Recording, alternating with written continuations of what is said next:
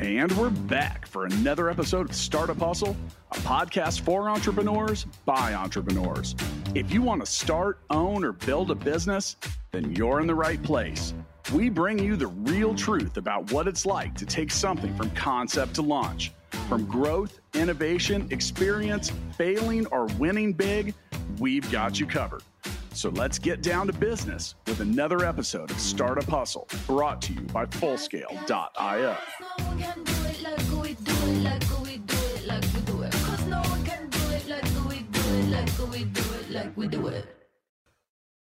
And we are back.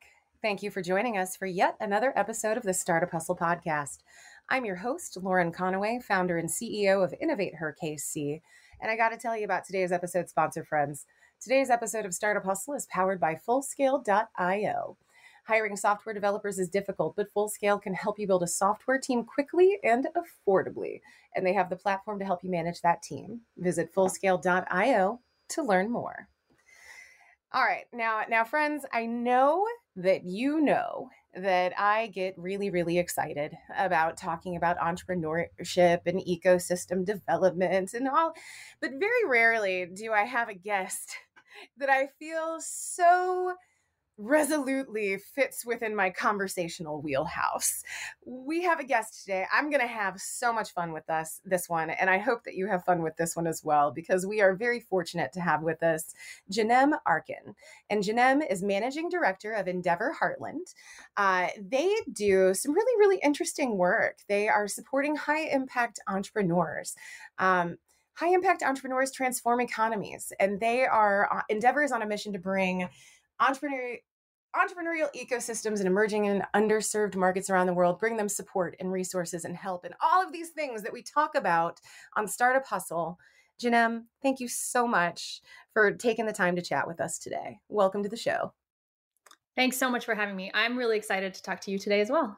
Yeah, so some of y'all know, like, I talk about the pre-show prep that we do in some of my previous episodes. And I got to tell you, like, the whole time, Jenem and I were just like, wait, you did this too? Wait, you're Turkish? I was in Turkey. We did this, like, we just did this whole thing. So I'm going to ask you to indulge us, because I feel like we're about to have like a really like pingy, bing, bing conversation. So friends, just come along with us for the ride. But the first question that I'm going to ask is that perennial favorite, the one that I love. I'm going to ask you, tell us about your journey.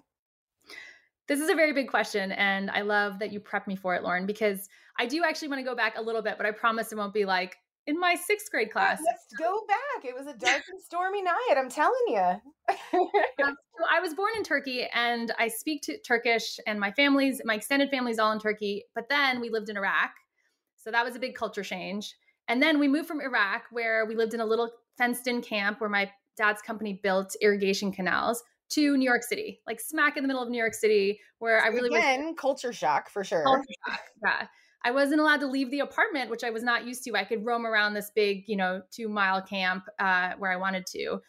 And then, long story short, I grew up in finance, worked at Goldman and Citigroup, and then met and married an Arkansan, and he dragged me to Arkansas, which I think of all the culture shocks was the biggest culture shock.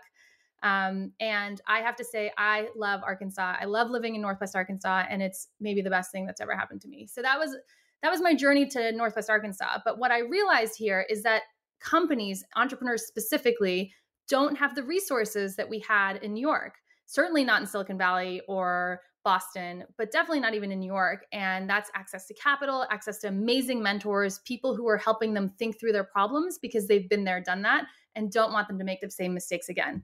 So I launched our Endeavor Heartland office, which is one of 41 offices all around the world that helps support entrepreneurship. So that is really interesting to me. And I want to take us back just a little bit, because you said something really interesting. You said that you felt like you looked around and you saw that where you were, you didn't have access to the kinds of resources that you did when you were in New York City. And I find that really interesting because I don't know if you know this, but Kansas City is actually, we have a very, very strong entrepreneurial ecosystem. And I think it's because we have the Kauffman Foundation, the Ewing Miriam Kauffman Foundation in our backyard. For those of you who don't know, the Kauffman Foundation is a multi-billion-dollar entrepreneurial education and support fund. They do global, worldwide work, but because their founder, Ewing Kauffman was from the Kansas City area, like they invest a lot within our particular region and in our city. So we're very, very fortunate. So talk to us about some of the discrepancies that you saw between support and funding in what we consider one of those entrepreneurial centers. Like when we hear about Austin, we hear about the Silicon Valley, we hear about New York, all of these kind of entrepreneurial hotspots, and we don't necessarily hear a lot of cities in the Midwest, in the heartland. So talk to us about that, some of the differences that you saw. Yeah. And Lauren, I think you're so spot on about Kansas City, by the way. In many ways, Kansas City is, further ahead in the entrepreneurial ecosystem than Tulsa or Northwest Arkansas, which is where we operate currently in supporting entrepreneurs. But I love looking at Kansas City and being like, look at these amazing programs that they've built. Look at the support of the Kauffman Foundation. And I would be remiss if I didn't mention that both in Northwest Arkansas with the help of the Walton Family Foundation and in Tulsa with the George Kaiser Family Foundation, we have such a strong base there. I just think that the Kauffman Foundation's been doing it for so much longer. And so we're still playing a little catch up. But here are the things I've noticed. I mean, first and foremost, a lot of investors that used to come from the coast wouldn't actually make the trip. So in some ways, the pandemic helped that, right? Because everyone's doing Zoom calls now, whether you're 5 blocks away or 5 states away. But honestly, entrepreneurs just wouldn't get on the plane. And the areas that we served weren't big enough where there were even direct flights. So that was such a hindrance. I think that's changing away from us, but we're also helping now. The kinds of companies we're supporting are just so much more interesting and so much more exciting than I think people realize had been in this area before. Yeah. Well, and it's really interesting. And for our international listeners, both Arkansas and Kansas City, Missouri, we are situated.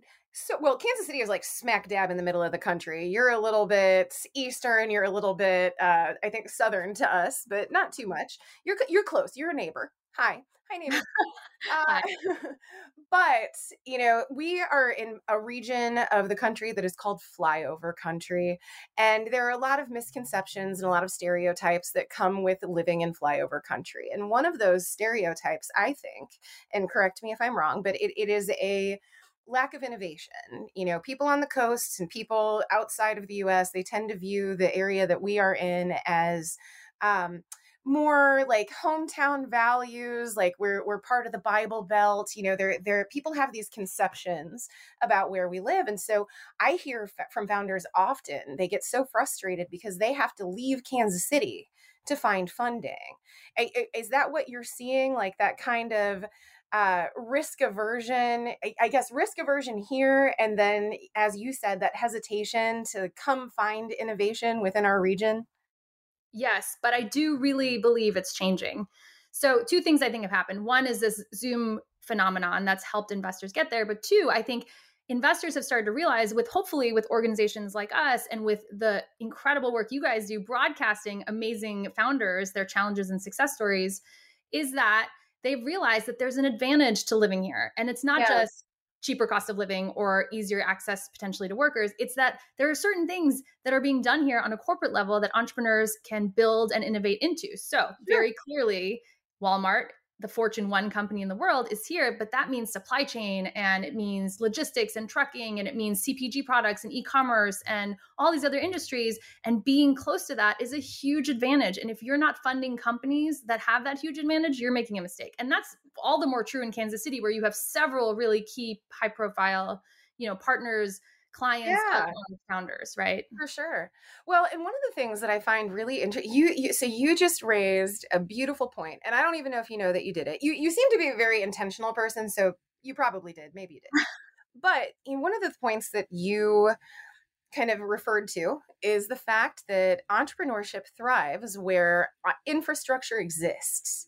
And so I think in a lot of ways, as we come to an understanding of ecosystem development as a field, and as we start to understand the importance of supporting innovation and entrepreneurship, we see a lot of things being built. But we also see a lot of resources that have been previously, I don't know, underfunded, undernoticed, under-networked, or utilized. We see a lot of those resources becoming coalescing points for entrepreneurs. And I'm going to give you an example, if you don't mind. I'm going to beg your indulgence. But so when I first got involved with the entrepreneurial ecosystem here in Kansas City, we had something called the Kansas City Startup Village. And the Kansas City Startup Village was a 1 square mile area of town. And it was it was over by the Google Fiber building. And that's important. Remember that later. But the Kansas City Startup Village was a place, it was a residential neighborhood where entrepreneurs and startups started buying up houses, all within, a couple houses of each other. Like you'd go and you'd see, here's the Sport Photos building. I used to manage Village Square, which was a co-working center and kind of the KCSV welcome area, and like you would see all of these startups just organically coming together because geography often creates support and it helps you create a network. And there's a lot of convenience in that. The reason the KCSV came to being was because Google Fiber invested in that particular neighborhood. It was the Rosedale neighborhood of Kansas City, Missouri, or Kansas City, Kansas. It was the very first Google Fiber network and neighborhood in the world. And so as soon as Google Fiber announced that they were going to be starting with the Rosedale neighborhood, startups started buying up houses because they wanted access to that internet, that really fast internet that was like taking the world by storm. And so I'd be really curious to hear your thoughts around these kind of entrepreneurial hotspots, these embedded areas of innovation, research, design, all of these things that we think of when we think of startups. What have you been seeing there? I love that story for so many reasons. One, because it takes something so simple, right? Just like really good internet to get people together. It's so brilliant and so simple. Two is that like entrepreneurs see ahead of, they're sort of 2 steps ahead of everybody. And so they're like, not only is this going to be great for our company, but I bet real estate values are going to go up. So I'm going to buy a bunch of real estate. And they did, by the way. Yes. And so this was back in 2012. So we've seen it kind of proven out. Yes. I wish I could go back in time. I feel that way about Northwest Arkansas. The area surrounding Bentonville, just purely from a real estate perspective, has just blown up because of the exciting work that's being done. So one example to add on to yours is Walmart's building a huge campus. I would argue easily rivaling anything Google has built. And it's brand new, and it's going to incorporate a lot of the things that we care about today, which is bikeability and access to nature and being able to, communicate with people in a way that's outside of the desk setting, right? So they've built in all these really cool spaces to collaborate. And that it's going to change the way people think about work, and it's going to drive people into our region of the country. And by the way, my view is that we can't just think independently. Like Kansas City and Tulsa and Northwest Arkansas, we have to compete together because our density requires it. Like neither of us necessarily has the resources alone. But if you take the resources of Kansas City and then take the energy expertise of Tulsa and take the retail and supply chain expertise of Northwest Arkansas, we have this like Bermuda Triangle of entrepreneurship that no one's going to be able to compete with. And that's going to help all of our cities and all of our regions in every way. So I'm so pumped about that. And I'm pumped about the fact that people recognize that now. Right.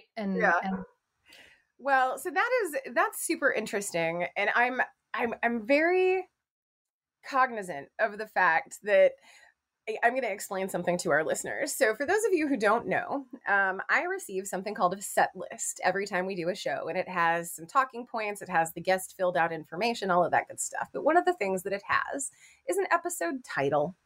And usually the episode title kind of dictates the content, the things that we talk about. Sometimes we have a totally different conversation and we end up changing the title. And that's a thing that we can do too, because we have that power.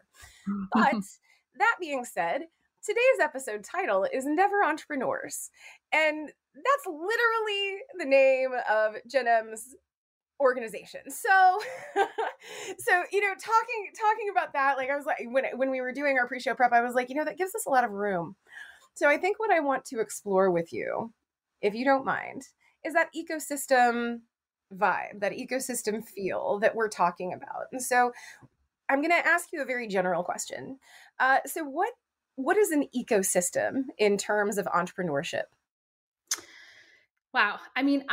There are so many smart people who've written so many wonderful books on this, but I'll tell you my lived experience in Northwest Arkansas. Yeah, actually, that's what I want. Like, if you want the, very academic definition, yeah, feel free to like do a Google deep dive. But I really want to hear it from you because you are an ecosystem developer. You're a pioneer. So let's hear it.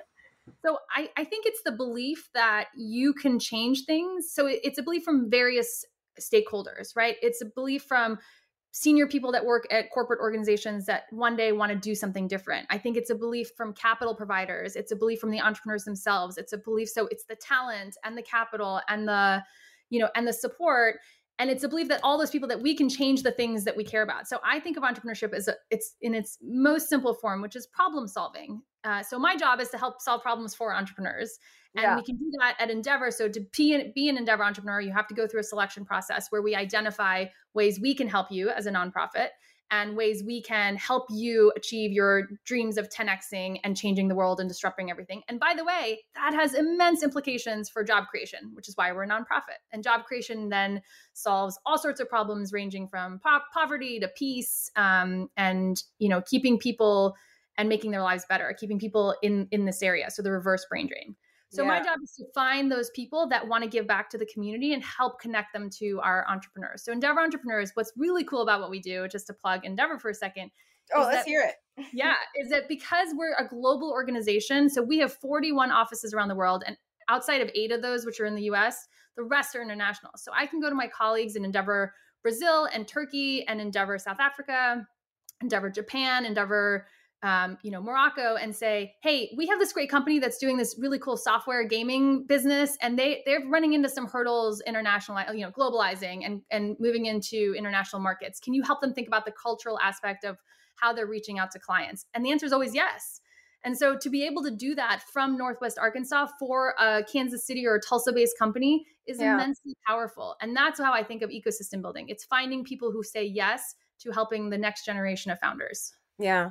Well, and it's really funny because like when I'm out in the real world, I'll tell somebody and they'll be like, oh, what are you into? And I'm just like, I don't know, reading and supporting female founders, blah, blah, blah, whatever it is. But then, I'll mention ecosystem development. And like more than once I've gotten the response like, you mean like a jungle? And I'm like, close, but no, that's a biological ecosystem. We're talking about community ecosystem development. And so for me, like, I find it so absolutely crucial to understand that communities are almost like living, breathing organisms. Yeah. And you have to have all of the, like, think about your human body. Like you have to have all of these interconnected pieces that worked together in concert to accomplish things, right? So if you're an entrepreneur, when you're thinking about an ecosystem, for me, it's like, who do you need to have? Well, you need to have the entrepreneurs themselves. You need to have access to capital. So you need to have investors. You need to have supportive policies and laws. So you need to have that civic piece, people who are elected to city councils and local governments, kind of paving the way with supportive policies and bills. You need to have customers and clients and brand advocates. You need all of these people. And all of these entities, corporations, education, like they all need to come together to produce a successful entrepreneurial ecosystem, right? And so you're doing that on both the micro and macro level, because what you're doing is you're connecting resources and you're connecting entities that might not otherwise meet each other or know each other. Is that accurate? Exactly. And I think might not is almost too strong. They would never know each other because it would just be, I was trying to leave a little bit of wiggle room. I'm like, I don't know, somebody could meet somebody at like a baseball game. Like who even knows? But and locally that does happen, but I think nationally and internationally it's impossible. And actually we're such a global market now. Like it's almost impossible to build something that's not global unless it's hyper regulated industries. Yeah. But you have to be able to think bigger than just your area, even if you just want your area to succeed, which, we spoke about your love for Kansas City. I feel that way about Northwest Arkansas.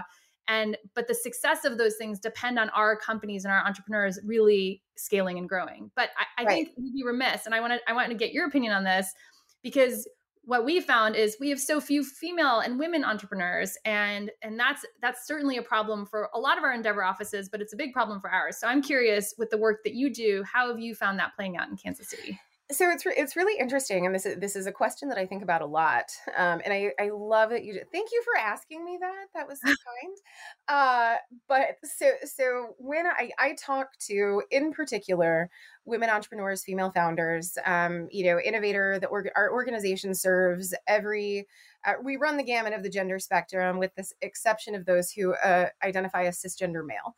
Yeah. With that being said, we focus and we center the experiences of women. And so my job, I talk to women all damn day, every day.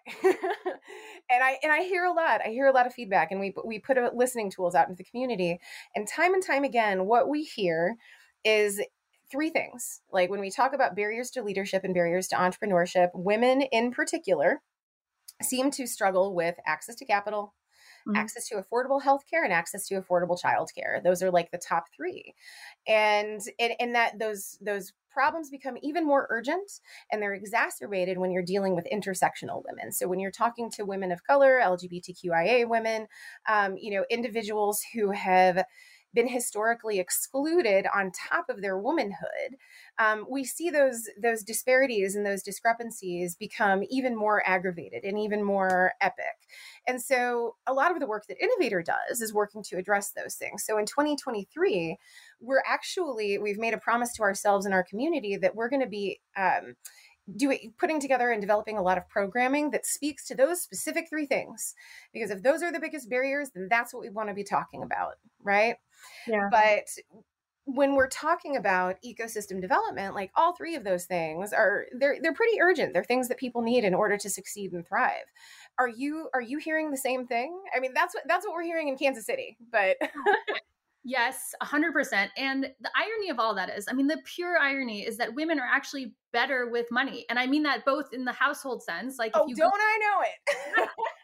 both women as, in charge of their household finances, but also women entrepreneurs who have actually better numbers of success and growth on average than their, cisgender counterparts.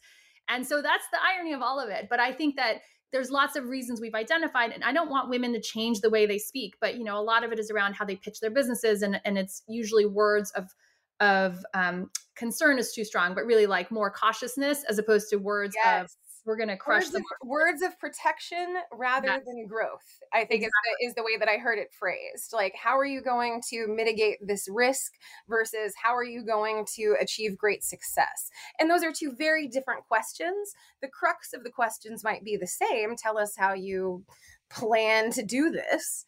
Yeah. But the attitude is very different, right? So when you ask protective questions versus supportive or growth-based questions, that there's some unconscious bias that is not only on display there, but that is propagated by that language, right? And there's no reason women should change the way they talk about that, in my opinion. I think what we need is more women allocators. So the problem is, so as an aside, that's not the mission of Endeavor, but something I'm very conscious about in leading our office to say is how many of our founders that are in our pipeline to become Endeavor entrepreneurs are women. It's an appallingly small number. So I'm very upset about that. And so I'm going to talk to you offline about Innovate Her KC, because I think helping women in KC and Tulsa and Northwest Arkansas help each other is actually great. Oh yeah. My other big concern is for women, and I'm going to generalize a little bit, stereotype a little bit, but we are also primarily caretakers of aging parents, of, as you said, childcare. And so I'll say this as a woman myself, like I get asked to represent women at events where I'm usually the only one or one of only a handful of women. And so my time gets sucked up doing all those other things when I could be focusing on the actual day-to-day work that I'm doing. And so that's really hard, right? Because now my time is divided and my colleague's time isn't, my parallel male colleague isn't. So I think that's really hard too. Well, and I mean, it's one of those things where like, I have these conversations all the time. And I think a part of the frustration lies in the fact that like, you definitely want, like, I want to be very clear. I love men. I married men. Some of my greatest mentors and champions and friends and like have been men. And so it's not to say like, we're not a she-woman man-haters club or anything like that. But basically what we're recognizing is the need for equity. We see inequity and we're just trying to bridge gaps, right? And so I find that work, it's some of the most fulfilling, but also the hardest damn work I've ever done in my life. Really quickly, and I do want to tell you, I knew that this was going to happen. We are running over time right now, and I don't even usually acknowledge when that happens, but we're actually egregiously so. And I blame you. It's your fault. because the conversation is just too good. But friends, I'm going to bust in here for just a minute. Matt's going to kill me because I didn't do it gracefully, but I want to talk to you about Fullscale. Finding expert software developers doesn't have to be difficult, especially when you visit Fullscale.io, where you can build a software team quickly and affordably. Use the Fullscale platform to define your technical needs and then see what available developers, testers, and leaders are ready to join your team. Visit Fullscale.io to learn more. And really quickly, I do just want to acknowledge the fact that when you look at the workforce of Fullscale, they are approaching gender equity and their women stick around. We just got a fist pump from Jen, just so you know. But their women stick around because Fullscale treats them so well. Like, that's why I really, when people are like, you love Fullscale as a sponsor, I'm like, I really do. They're amazing. We love them so much. Anyway. I love companies that put their money where their mouth is, by the way. That's right. That's exactly right. Support gender equity. It's another to actually do it. So that's awesome. Exactly. Well, and I mean, honestly, like Matt and I, we talk about it a lot. Like I do some consulting work for him just to like, hey, let's make sure that we are serving your workforce, but in particular, the workforce that, might need a little bit extra help or support or assistance. Like, let's figure it out. Let's make sure your team is well taken care of. And Fullscale does that. So, all right, I want to get into Endeavor a little bit more because we're talking about some very, very big concepts, and I could do this all day. I do this all day. I never get tired of it, but I want to hear about Endeavor. So take us through, what do you do? Well, no. Why do you do it? What do you do? And how do you do it? So the Endeavor was launched by Linda Rotenberg, so a fantastic visionary woman. She's based in New York, and they run an organization called Endeavor Global. And what they've done is say, we want to help entrepreneurs in all markets that don't have access to this. So that really started in emerging markets. That was all over Latin America, Middle East, Southeast Asia. And what we've decided was, wow, we've made a big impact because we connect people to capital and mentors and partners and each other, most importantly, in some ways. And then let's do that in emerging economies in the US. And thus Endeavor offices in the US were born. So when I think about my role, it's to help emerging economies within the US, which is a fantastic description, I think, for our part of the world. And my job, why I love it so much, is one, I spend all day long talking to founders about their concerns, their excitement, their opportunities, and then we try to fill the gaps in where we think that they need that extra push. And if they succeed, we all succeed. I mean, think about what Northwest Arkansas would be if Sam Walton hadn't succeeded, right? If John Tyson hadn't succeeded. I mean, we have some enormous companies here that are entrepreneurial in their origin, and we need the next generation of those, or we won't be around in 150 years, right? Or 200 years. Right. And so my job is to help support those companies that want to be that next generation of change makers, and hopefully do it in a way that's global and really connective, where they then give back to the next generation of founders. Hopefully, again, more parity among that being more women and people of color. Sure. So we do that in a couple of ways. And, you can cut me off and we can talk about these more if you want. But one is through capital. So Endeavor has its own venture fund. We're on Fund 4, and it's $292 million. That's the size of Fund 4. And we invest solely in Endeavor entrepreneurs. So we have about 1,400 entrepreneurs that we support globally. So that's, again, entrepreneurs in all of those 41 markets that I mentioned. And we don't negotiate against our entrepreneurs because we are, one of our value system is entrepreneur first, but we want to be able to have capital available for them if they need it. And so if they're leading a round of 5 million or more, Endeavor will be able to cut a check into that round, which is awesome. We love that be able to do that, especially in emerging economies where they really have no venture community at all. But you'd be surprised that I think there's more venture capital available for Brazil these days than there is for, Bentonville, Arkansas, but hopefully that's changing too. So capital is one, mentorship is another. We have over 5,000 mentors in every subject. So you talk about being industry agnostic at Innovate Her KC, but we're the same way. You can do food and beverage, you can do health tech, you can do enterprise SaaS, as long as you have plans to scale and big dreams. So 5,000 mentors, and then we have an amazing peer-to-peer network. So Endeavor entrepreneurs who are scaling themselves, just like talk and complain and find a human to connect to. So that's a really big part of what we do. And then lastly, we have programs. So if you're an Endeavor entrepreneur from Kansas City, you can go do a week-long course at Harvard just for Endeavor entrepreneurs. So companies that are scaling, that are in an inflection point. And you can also, talk about your leadership skills. You can talk about your sales strategies. You can talk about your innovation culture. all sorts of things. So Harvard, Stanford, INSEAD, we have programs at all those schools, as well as partnerships with Bain and EY. So all collectively said, it's really like a demand. A lot. Yeah, it's a lot. And people are like, I still don't understand. I'm like, well, just join us and be part of it, and then you'll get to know it. It's kind of like a jungle. No, I'm just kidding. Don't tell them that. With trees and but like, you gotta have the shade producers, you gotta have the like mushrooms and fungi on the bottom, like you got all kinds of stuff. You gotta have the rainmakers, quote unquote, on there. But it's really cool because I get to do it out of Arkansas, and then I get to call my colleague who's, sitting in Spain, and the managing director of Endeavor Spain and I get to talk about how we help a company together. And it's just like, it's a really incredible way to spend your day. I love that. You know what? I am going to drill down on that just a little bit because so one of the things that I love most about my work and about Innovator's work, and I generally try not to speak about Innovator in I terms, but right now I'm doing so because I'm like, no, this is me. This is like the core of what I feel. But one of my favorite things about this work is that the work I do allows other people to do their work better.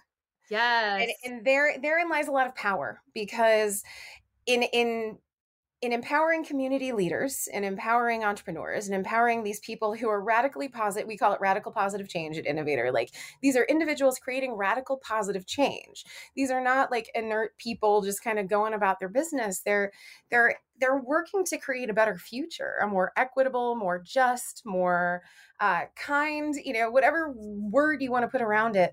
And so I feel almost as though I kind of get to touch everybody else's stuff and everybody else's work in a way, in a small way, but it exponentially adds up. Like, is that kind of how you feel about what you do? Yes. And it's so hard to explain that to people. So they're like, so you talk to a lot of people all day long? I'm like, yes, but it's incredibly impactful. I hope. Community building, and it means something. And, the best part of my job isn't that I talk to them. It's that I get to listen to them talk to somebody who's going to really help them rethink it. And it can be something really simple. So, we say high impact, but I do want to be clear that our impact is really about economic transformation. So they don't have to necessarily be like an ESG focused company. Yeah. But it's for people who want to give back to their communities and give back to the next generation of entrepreneurs. And that's the impact part. And they want to dream big. They want to change the way we access healthcare, or the way we do our jobs, or the way we live in our houses, right? And so it can be any industry. And I get to hear them solve simple problems. So it can be something as simple as one of our companies really early on had the question, they had an offer to sell their company, and, they talked to one of our mentors, and the question was, should I sell at this point? And the mentor was absolutely, and these are pieces of advice. You can take it as you will. The mentor was like, I love what you're doing. Do not sell. You have the hugest opportunity in front of you. And they didn't sell it, and then they went public like 3 years later and became a crazy unicorn in Latin America. And they now give back to every entrepreneur. They support, invest in, and mentor all sorts of companies. And it was just, it's the most incredible story. Well, and going along, so I love that story so much. But like, going along with that line of thought, one of the things that we talk about Innovator a lot, actually, it's like on our website and everything. We talk about the cyclical nature of leadership. Mentorship is one of our pillars. You mentioned mentorship as well. Mentorship is hugely important, but we believe in the social contract. So we believe that it is incumbent, as somebody who has achieved success within this community, it is then incumbent upon you to reach behind you and help elevate and pull up the next generation. And if every succeeding generation continues to do that, we have this cycle of success that perpetuates itself, right? And so that's kind of what the assumption that we're operating under, that's like it's a vital part of ecosystem development. So what are some of the ways you have seen that mentorship piece really, you just mentioned one. You talked about the advice factor, but what are some other ways that kind of mentorship can really transform a business? I mean, this is so evident in my board members, by the way, who are just industry and visionary leaders in Northwest Arkansas and in Tulsa. But, it's really opening up your network, because that's where that scale happens. So, I have my board chair, Clete Brewer, who's a partner at New Road Capital. What he does after every call, every mentorship call, he gives his advice, he talks to people, and then he says, here are 3 people you really should talk to that are potential clients and investors. Yeah. And that without that, you're sort of stuck in this cycle of, okay, that was good advice. What do I do next? But he is constantly thinking about and opening doors for our founders because he knows and believes in the fact that if they succeed, all of Northwest Arkansas succeeds, including, families and restaurants and all the people that make our lives great, that work so hard to create a livable ecosystem for us, not just an entrepreneurial ecosystem. Yeah. So that's the first thing. I think to be a great mentor, to be a great person in our ecosystem, you have to give back through your network. So you can't just keep those things to yourself. And then secondarily, I think it's the hardest part is finding amazing talent. So it's connecting to your people and saying, hey, you should go work at this great company because you're going to do something amazing. And talent, I think, is one of our key issues, not just in our little Bermuda Triangle, but all over the coast too, because talent is expensive and it's hard to come by, and making a mistake in hiring a key person can have huge ramifications for you as a company and for you as a founder. And so really helping people clearly think about how to hire talent, how to interview, how to find the right fit, how to make sure it's thoughtful and diverse and inclusive, and also, the right person for the role. And so not that those things are not mutually exclusive, they're all usually the same, but that's one way our mentors really, really give back. Our board members give back, is to help say, hey, you should hire this person. And that's happened naturally and organically through recommendations so many times now, I can't even tell you. Yeah. Well, so I just really want to bring it home for our listeners. So I'm going to give an example, like Innovator, just as a, for instance, like when we create these kinds of, I call them serendipitous collisions, like you intentionally create the space to collide, but you don't necessarily direct it. And so that's what Innovator is all about. Like, we're like, we can provide the platform. We're not going to do the work. And so one of the things that happened, so we had a member who was an entrepreneur. She had a childcare company. She offered childcare at co-working spaces and for events, which I firmly believe is a hole in the market. Let's get more of that, please. 100%. How can I support her? Let me know. I am happy to point you to her. She's amazing. Her name is Erin Haddad, and her company is called Flex Play. And I love her. But so we had this entrepreneur, and then we had a high school chemistry teacher, Dr. Melissa. I think her last name was Hasley, but don't quote me on that. Started with an H. But at any rate, so she was a high school chemistry teacher, and they met at one of our events. It was one of our social events, and we don't have agendas for those or anything like that. We're just like, hey, come and have fun. We believe that people support people that they like, know, and trust. So let's find you more people to like, know, and trust, basically. So these two women met. They would not have otherwise met. We're pretty sure, maybe like some off chance meeting, but they actually ended up doing a STEM summer camp for 6th through 8th graders together. Melissa came up with the curriculum, and got to work on the camp and the play aspect, and they came together, made some profit for each other, and did something really cool. And they were able to benefit kids in the urban core who might not necessarily have had easy access to that kind of learning or instruction. So, those are the kinds of things that we see when we have strong ecosystems that connect previously siloed institutions, verticals, industries, all of these things that we have historically liked to keep separate. When you throw them together, we make each other stronger. I firmly believe that. And I think you do too.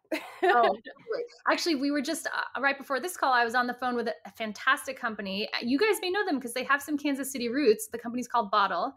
That's Clarence and oh my gosh, Edna, thank you.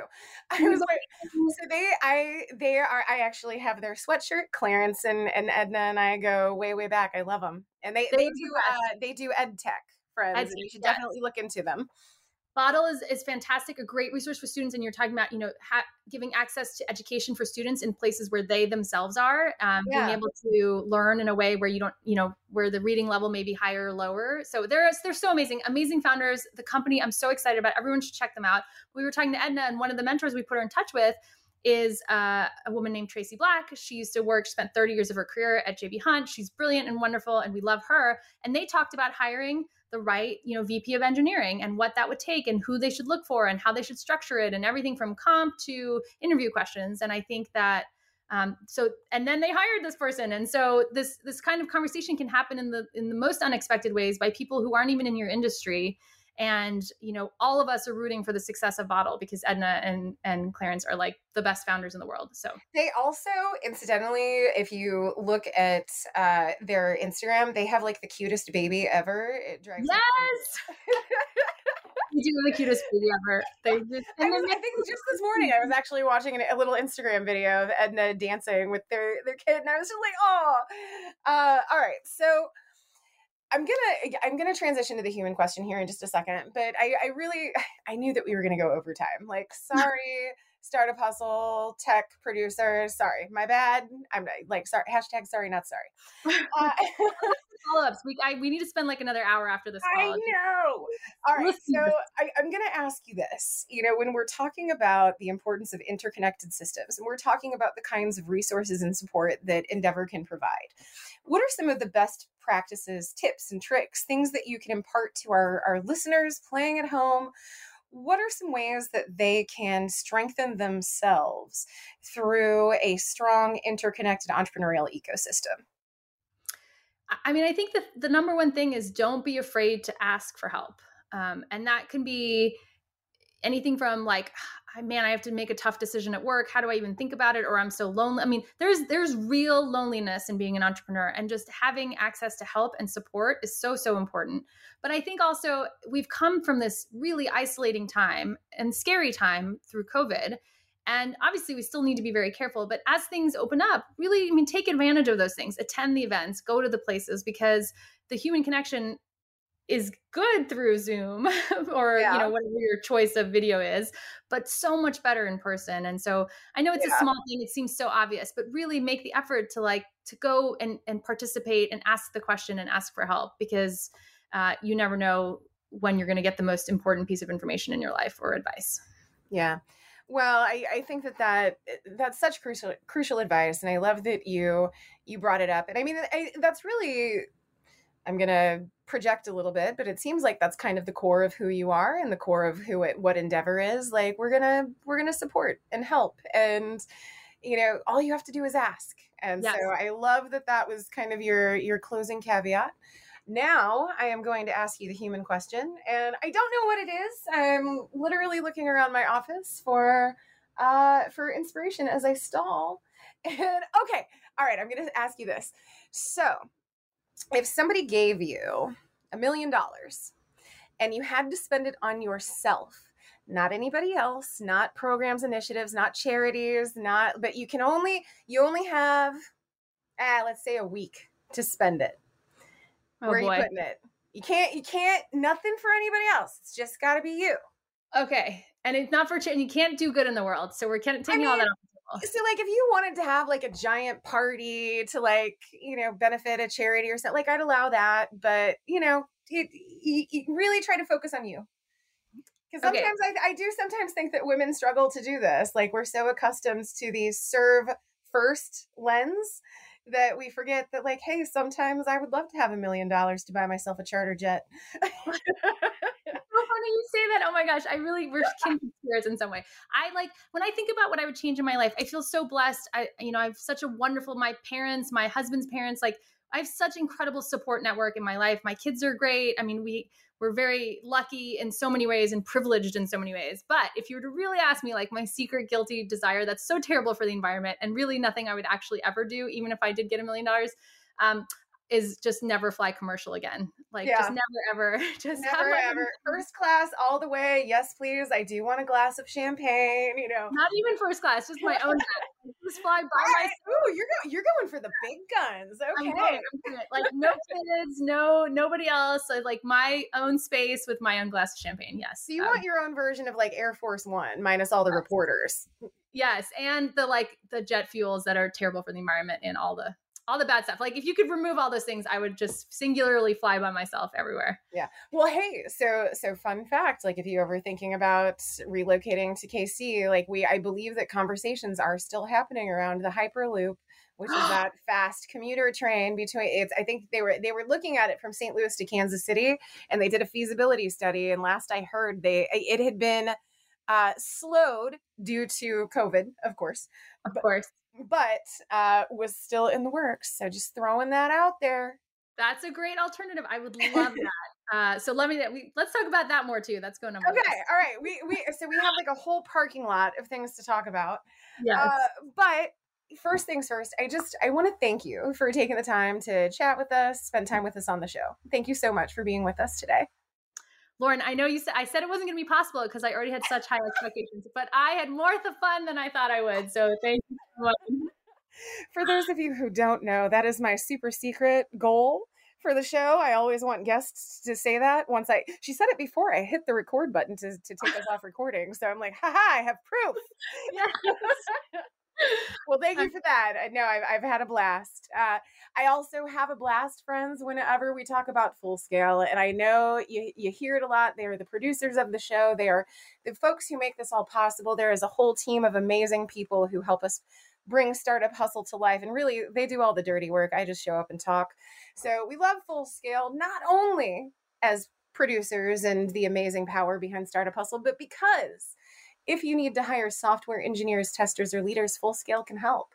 They have the people and the platform to help you build and manage a team of experts. When you visit fullscale.io, all you need to do is answer a few questions and then let the platform match you up with fully vetted, highly experienced software engineers, testers, and leaders. At Full Scale, they specialize in building long-term teams that work only for you. Learn more when you visit fullscale.io. And friends, I feel like I beat a dead horse here, but I'm going to say it again. So Startup Hustle is for you. We do this because, sure, I love talking to founders. It's one of my favorite things to do. And it's what I've made my career on. But that being said, Startup Hustle is a tool and a resource for you. You get to hear stories of people who've done it before. Maybe you hear some things that you identify with. Maybe you hear some things that you never even thought of, but you might have to deal with a little bit further down the line with your business. Now, keeping all that in mind, we want to hear from you, friends. We want you to tell us the founders that you want us to talk to, the topics that you want us to cover. We need your feedback in order to keep this show relevant and interesting, but most importantly, useful. We want this show to be useful to you. So please reach out to us, startuphustle.xyz through our website. We have a Startup Hustle chat group on Facebook. We've got a LinkedIn page, Instagram. We're highly reachable. So reach us. Tell us what you want to hear. Definitely keep listening week after week. We are so appreciative that you do so. And we will catch you next time.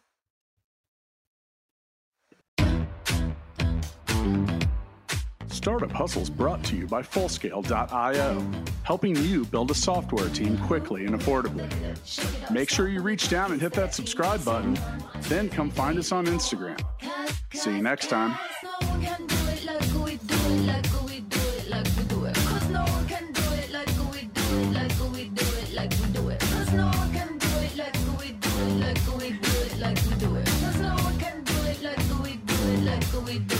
We do it.